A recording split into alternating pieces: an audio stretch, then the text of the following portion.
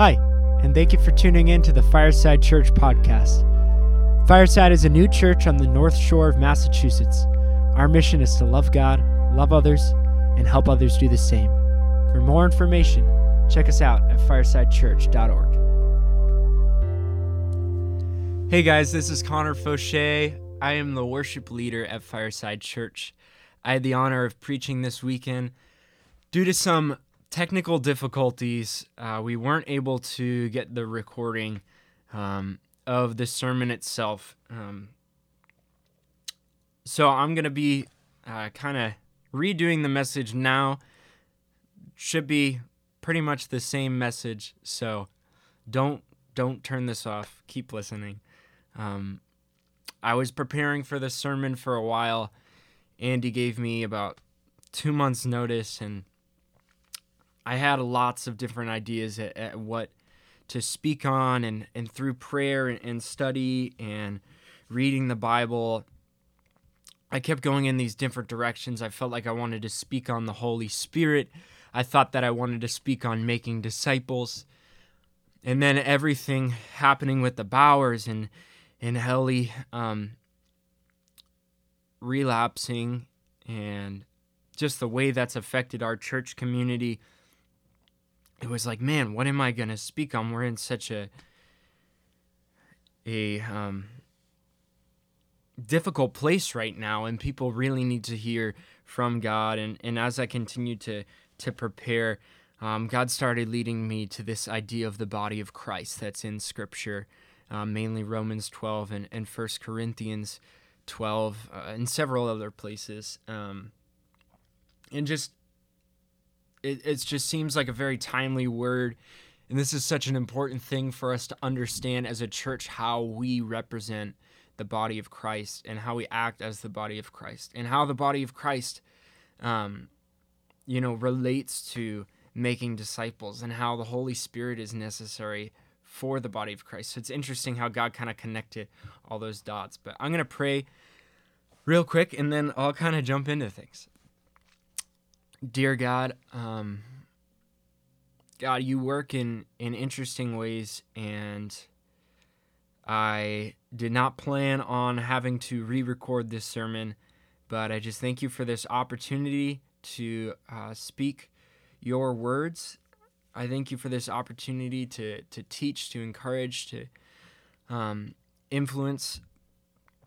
And I pray that your love and your conviction would be heard, God. I pray for whoever's listening to this podcast, whatever they're doing during their day, that you would just interrupt their rhythm with your word, God, that we would really hear you speaking, that it wouldn't just be me speaking, but that it would really be you speaking, that your word, that the Bible would come alive as we study it and look at what it means in our context today. Thank you, God. Amen.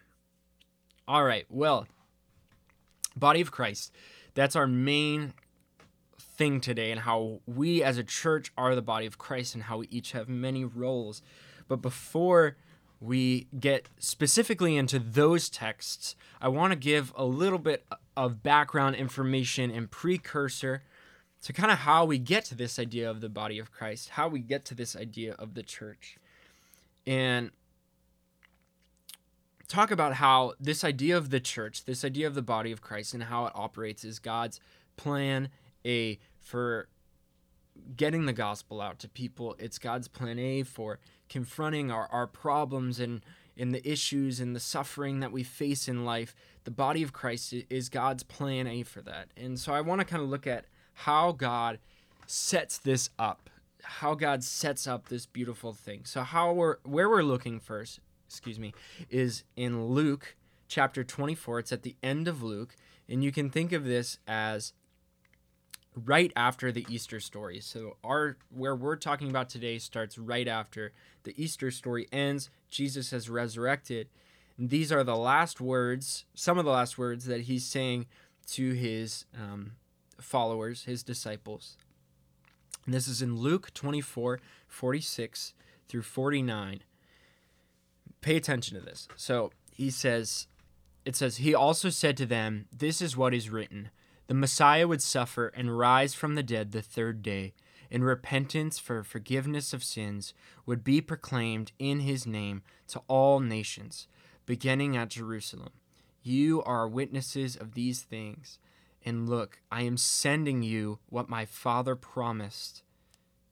Remember that, what my Father promised. As for you, stay in the city until you are empowered from on high. And the disciples do just that. They stay in the city and wait to be empowered. So our story now, the next chronological thing in the Bible, is Acts. Originally, Luke and Acts were one book. Luke, Acts.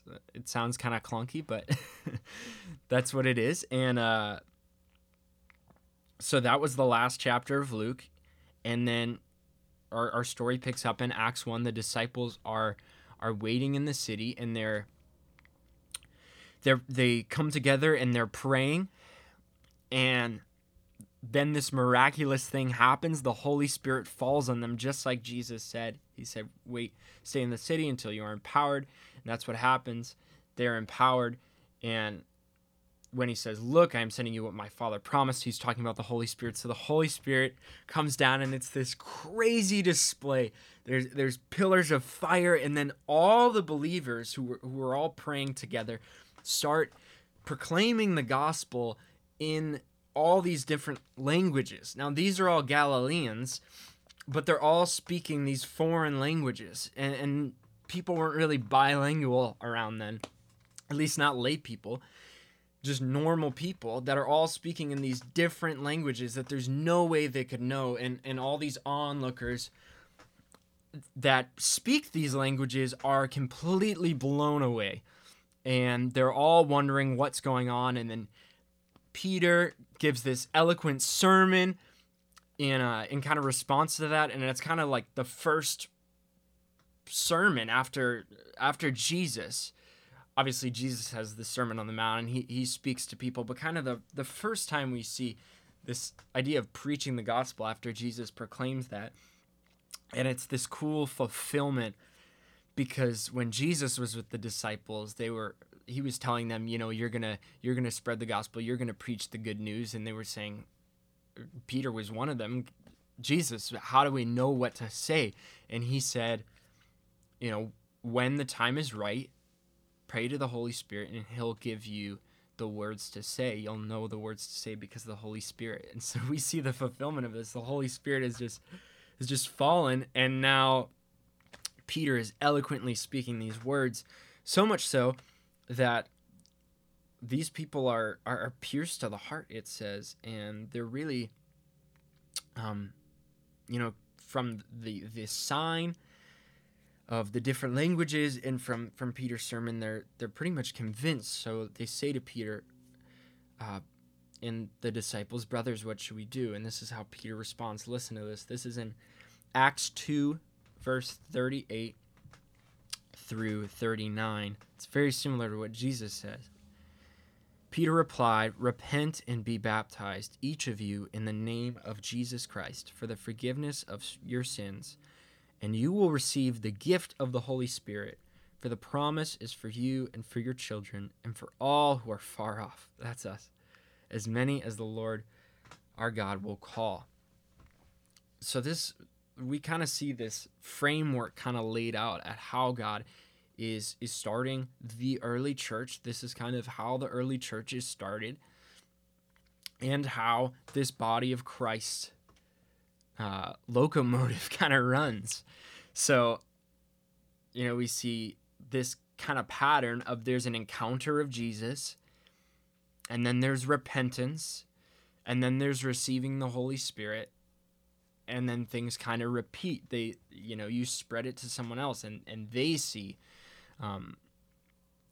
they have an encounter with Jesus through how the Holy Spirit has empowered you. And it kind of takes this cyclical nature, which we see in this story, because we see Jesus saying it to the disciples, and then by the end of Acts 2, now those same disciples are spreading it to other people, and that's continues on and on and on and on. So this is a really cool thing of how how this all works and how God is setting it up. So we have encounter, repentance, receiving the Holy Spirit, and then, things kind of repeat. Before we move on from these texts, one thing I do want to touch on is this word repent. And as I was preparing for this, I was kind of caught up on the word repent a little bit. Repent, if I'm honest, I really hate the word repent. I feel like repent has a lot of negative cultural connotations. When I think of repent, I think of, the Westboro Baptist Church, or just this angry, judgmental gospel, street preachers and people with signs that say turn or burn, and just this like repent or die, aggressive, throwing people's sins in their faces, and just not something that I associate with the goodness and the love and the mercy, but still conviction and judgment of Jesus. So I'm reading this and I'm like, man, Jesus, why did you choose this word repent? Like, why is this kind of the focal point? The last thing you're saying to your disciples, you include this idea of preaching repentance. I'm like, So sometimes when we read the Bible, we have to step back for a second. And we have to not just think about how we understand these words or these phrases based on our own cultural experiences, but what was originally the intent of what was said. And so if we look at the Greek word for repent, if we look at what repentance actually means, the Greek word is this beautiful word, metanoia. Metanoia is an awesome word, and what metanoia means is it's this idea of a mind change, a change of mind. It's changing the way that we make decisions. It's a change of life, a change of heart. Metanoia is this idea of turning or transformation. It's not this angry thing, but metanoia is this idea of, before Jesus, we're going through life and we're just following what the world says we should follow. We're chasing success. We're chasing wealth. We're chasing,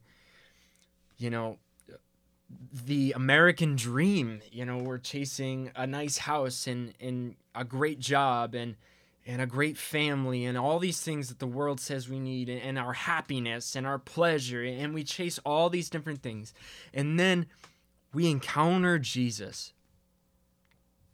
And when we encounter Jesus, it realigns all of our priorities. And we stop walking in one direction, and we turn, and we start following Jesus, and we say, wherever you're going, Jesus, I want to follow, and I recognize my sins in the past. I recognize that what I was doing before isn't the best thing, that it's not good, that it's sin, and I want to follow you. So I've heard that before, but this week reading it just brought a freshness to my understanding of the gospel, and it was I really needed that. And I just pray that if you've been hurt by that kind of connotation of repentance, that kind of angry gospel, I just want to say sorry on behalf of that, and for you to just know that is not Jesus's message. Jesus does not have a message of anger, that it's this beautiful idea of metanoia, that he's the way, the truth, and the life. He's the better way. So, with that out of the side, let's kind of keep the ball rolling, and let's dive into more of this idea of the body of Christ. So what I want to look at now is kind of our key passage today, which is Romans 12, 3 through 8. Romans 12, 3 through 8. Paul is writing here, and he says, "For by the grace given to me, I tell everyone among you not to think of himself more highly than he should think. Instead, think sensibly, as God has distributed a measure of faith to each one. Now as we have many parts in one body, and all the parts do not have the same function, in the same way, we who are many are one body in Christ, and individually members of one another. According to the grace given to us, we have different gifts. If prophecy, use it according to the proportion of one's faith. If service, use it in service. If teaching, in teaching. If exhorting, in exhortation. Giving, with generosity. Leading, with diligence. Showing mercy, with cheerfulness. Now, the first verse in that, before Paul starts talking about all these gifts, which we'll get into, he says, I tell everyone among you not to think of himself more highly than he should think. I feel like I need to hear this every day. Do not think of yourself more highly than you should. Instead, think sensibly as God has distributed a measure of faith to each one. We can't do this on our own. We need each other.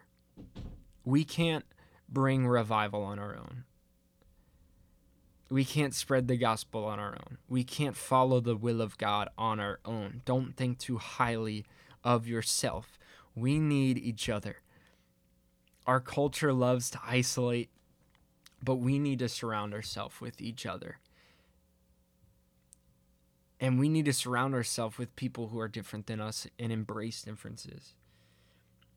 In 1 Corinthians 12, starting at verse 14, Paul kind of expounds on this metaphor of the body and us being parts of the body. And it says, indeed, the body is not one part, but many. If the foot should say, because I'm not a hand, I don't belong to the body, is not for that reason any less a part of the body. And if the ear should say, because I'm not an eye, I don't belong to the body, it is not for that reason any less a part of the body. If the whole body were an eye, where would the hearing be? If the whole body were an ear, where would the sense of smell be? But as it is, God has arranged each one of the parts in the body just as he wanted. And if they were all the same part, where would the body be? So, we have this idea of we each play a different role. And we need our differences. And we need to each be in our role. And we can't be jealous of someone else's role. And I think sometimes there's churches where it's like, oh man, all these people have this gift. Like it says, because I'm not a hand, I don't belong to the body. The foot shouldn't, he's saying, if the foot should say, because I'm not a hand, I don't belong to the body. It's not less a part of the body because it's not a hand. And I think sometimes we can say, oh, because I don't have that gift, maybe I don't belong in this body, or maybe, God's not really trying to work through me in the same way because, I don't have that gift, so I can't play as much of a part. But we each play a part, and each part is so important. And the hand alone can't carry out the mission of the body, and the foot alone, or the mouth alone, or the eye alone can't carry out the mission of the body. We each need to play our role well and not get distracted by other people's roles, and all work together so that we can form the body of Christ, so that people can see Christ and that the work of Christ can be done. If you've ever watched little kids, 4, 5, 6 years old, play a soccer game, you've encountered something pretty magical. I grew up playing soccer since I was really little. Both of my siblings did. Lots of cousins did. I've spent a lot of time at these just real little kids soccer games, and it's so amazing to watch. And you basically have two kinds of players at these games. You have one kind of player who it's all about the ball. It's, I'm going to get the ball. Wherever the ball is, that's where I'm going to be. I'm going to chase the ball. I'm going to follow the ball. It doesn't matter who has the ball. If it's someone on the other team, I'm going to take it. If it's someone on my team, I'm going to take it. I don't even know who's on my team. It doesn't matter where the goals are. I'm not trying to get anywhere. I just want to get the ball. I don't have the ball. I'm going to get the ball. I don't know what I'm going to do when I get the ball. And you just have this swarm of kids all just kind of chasing the ball in this anarchy. The other kind of kid, it seems like they don't even know that there's a game being played. Like they're over there picking their nose. I remember one kid, he was playing goal. I think this was when I was playing soccer. There was one kid who was playing goal, and he was the goalie, and the other team scored a goal, and our coach was like, "What were you doing, Lucas? Why weren't you paying attention?" And he was reading the instructions on our pop-up soccer goal. He was reading the instructions in the middle of the game. I think a lot of times the church can, as Christians, we can fall into one of those categories. One where we have all this passion and zeal and excitement to do what God has called us to do, but we're not really taking any instruction or direction. We're not listening to God. We're not discerning with the Holy Spirit what we're supposed to be doing. We're not working together with other people. We're trying to do it all on our own, and we're just like, yeah, we got to get the ball. We got to get the ball. The other side of things is I think a lot of us don't even recognize that a game is being played. We don't even recognize that we're in the middle of a battle. And that might sound weird. Some of you might think, oh, I'm not really going through anything right now. Are we going through a battle? And if you don't think that there is a battle going on, just take a look at some of our opponents that we're facing. Think about our church right now. Facing cancer, depression, infertility, anxiety, heartbreak, loss, fear. If we want to talk about opponents, let's look at how our region, less than 3% of people are churched. Less than 3% of people in our region would say that they attend a church. And how many of us I've known so many people, and I myself, and I'm sure you too, or someone you know, have been in the church and not had a relationship with God at some point in your life. You were attending church, but you were not seeking God personally. You didn't have a relationship with God. Do we believe this Bible? Do we believe that Jesus is the way, the truth, the life, and no one comes to the Father except through him? Do we believe in eternal life? Do we believe in eternity? Do we believe in heaven? Do we believe that Jesus is the path to salvation, and that in order to have eternity in heaven, we need to accept and believe in him and ask for forgiveness for our sins? Yet we act like we're not fighting any battle. We're facing all these things, and all these people are completely lost. And half of us are trying to attack that on our own, by our own wisdom, and half of us don't even realize that a game's going on. You look at a pro soccer team.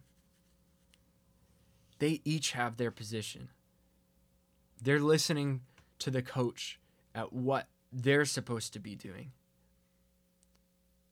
They're taking it seriously. And not just that, but they're preparing even when they're not playing a game.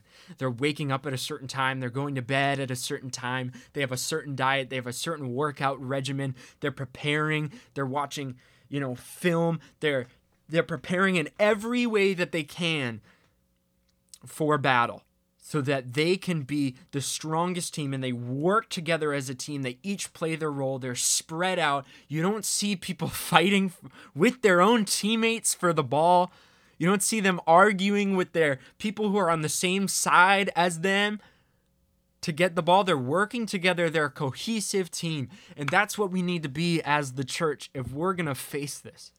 If we're going to face the battles that are in front of us. If we're going to face the things that are going on with the Bauers, if we're going to approach just the spiritual deadness of this area, we need to be a church that is bound together, a church that is one, and that is empowered from the Holy Spirit in different roles to carry out his work. So let's talk about those roles. Let's kind of unpack these verses that talk about specifically the different gifts of the Spirit. So, here we go. First, we're going to read in that Romans 12 passage again, and then we're going to read a different passage in 1 Corinthians 12 where Paul is just listing these gifts. And something to keep in mind, I think our tendency is to say, which gift is mine? And one is, Paul's giving a list in these two places, and they're slightly different, which leads me to believe that and not just me, but leads me to believe that this isn't a set number of gifts, but these are examples of ways that the Holy Spirit can gift us. And the point that we should get out of this is not what is my gift, but rather this spirit of desiring the gifts, and that the Holy Spirit can and will, and we should expect him to work through us. So here we go. We're starting in Romans 12, verse 6. According to the grace given to us, we have different gifts. If prophecy, use it according to the proportion of one's faith. If service, use it in service. Teaching, in teaching. Encouraging, in encouragement. Giving, with generosity. Leading, with diligence. Showing mercy, with cheerfulness. And then we have 1 Corinthians chapter 12, starting at verse 7. A manifestation of the Spirit is given to each person for the common good. To one is given a message of wisdom through the Spirit, to another a message of knowledge by the same Spirit, to another faith by the same Spirit, to another gifts of healing, to another performing of miracles, to another prophecy, to another discernment, to another different kinds of tongues, to another interpretation of tongues. The important thing to remember when we read this, when we hear this big list of all these different gifts, and I encourage you to look at those verses and to study these things, but the important thing to remember is that there's a difference between skills and gifts of the Holy Spirit, that these are not naturally occurring skills. These are not our natural strengths and weaknesses. These are gifts of the Holy Spirit. So this isn't just, oh, I'm good at that or I'm not good at that, so that's my gift. Oh, this is my gift because I'm better at that. These are things from the Holy Spirit. Francis Chan has a quote where he says, "Let's not be too hasty in attributing to the Spirit something that others can muster up in the flesh." If it's the Holy Spirit that's giving us the ability to encourage someone, it shouldn't just be your run-of-the-mill encouragement. Lots of people who aren't filled with the Holy Spirit give and serve and teach and encourage and do a lot of these things. The thing that makes it a gift of the Holy Spirit is that this is something that's inexplainable.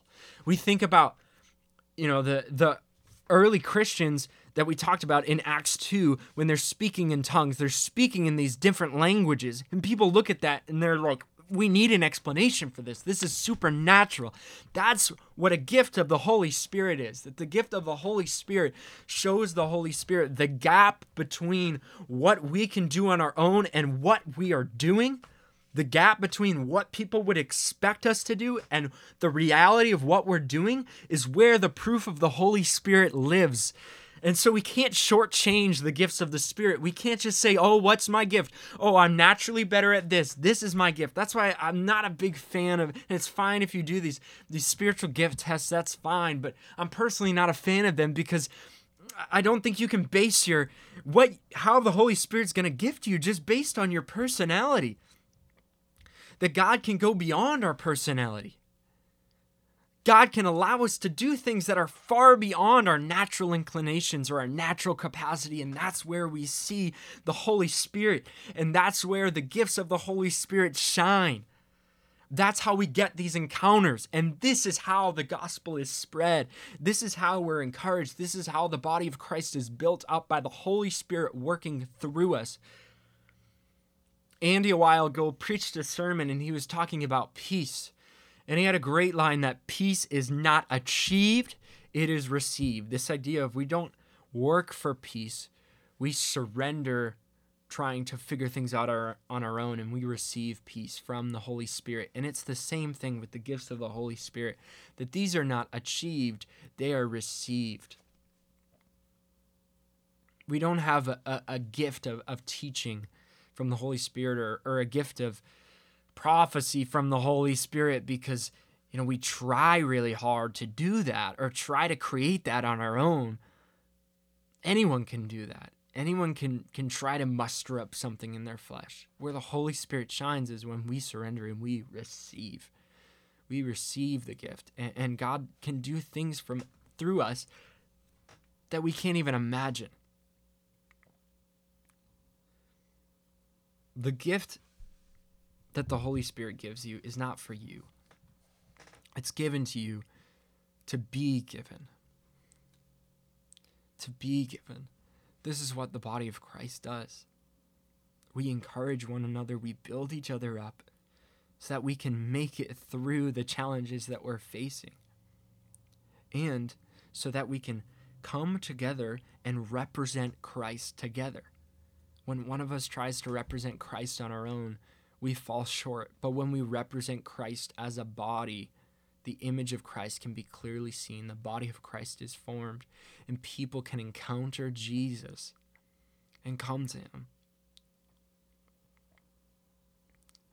My prayer for our church right now is that we would be in a season of desiring the gifts of the Holy Spirit.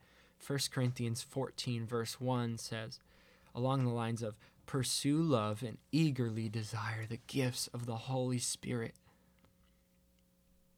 We need to long for these things.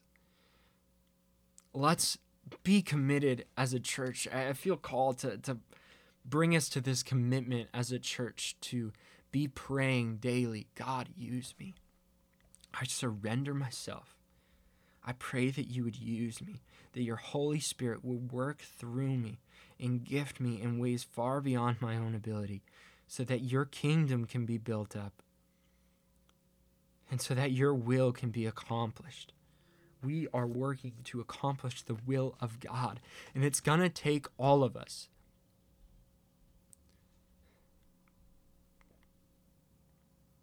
There are people in our church, there are people around us that are in need. And this is God's plan for that. We look around and we're like, God, what are you doing? How are you allowing all these bad things to happen? And God is saying, that's why you're here. I'm trying to use you.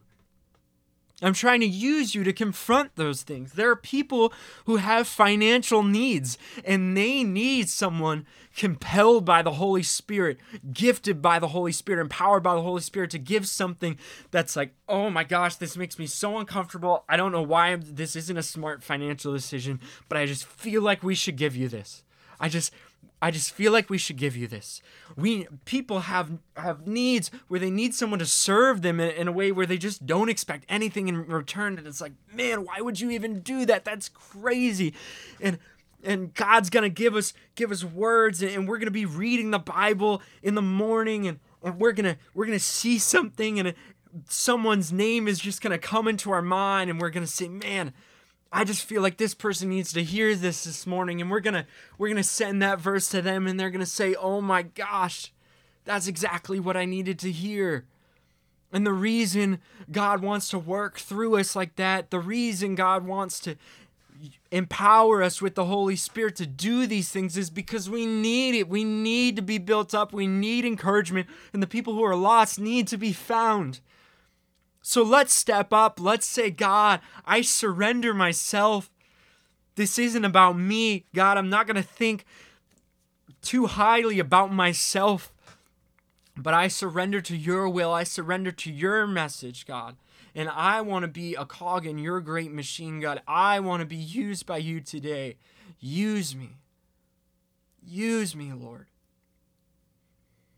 And when we start praying like that, when we start opening ourselves up to the Holy Spirit, becoming available to God, we're going to start noticing the opportunities. And all it takes is obedience.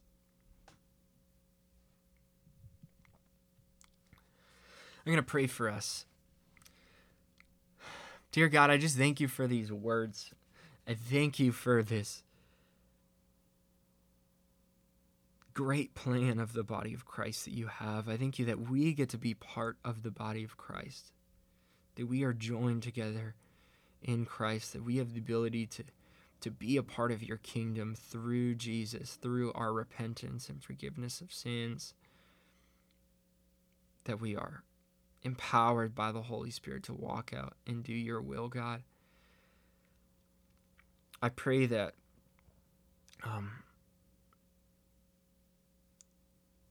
your intent behind the words that I said today would be understood, that if I misspoke in any way, that the right meaning would be heard, God. And I pray that we would use these words in our life, that these would not be hollow words, but that we would really step up as the body of Christ, that we would start operating the way that you want us to operate. And I pray that we would see people taking new steps in their faith. God, I thank you for who you are. I thank you for your love and your grace and your perfect plan. It's in your precious and holy name we pray. Amen.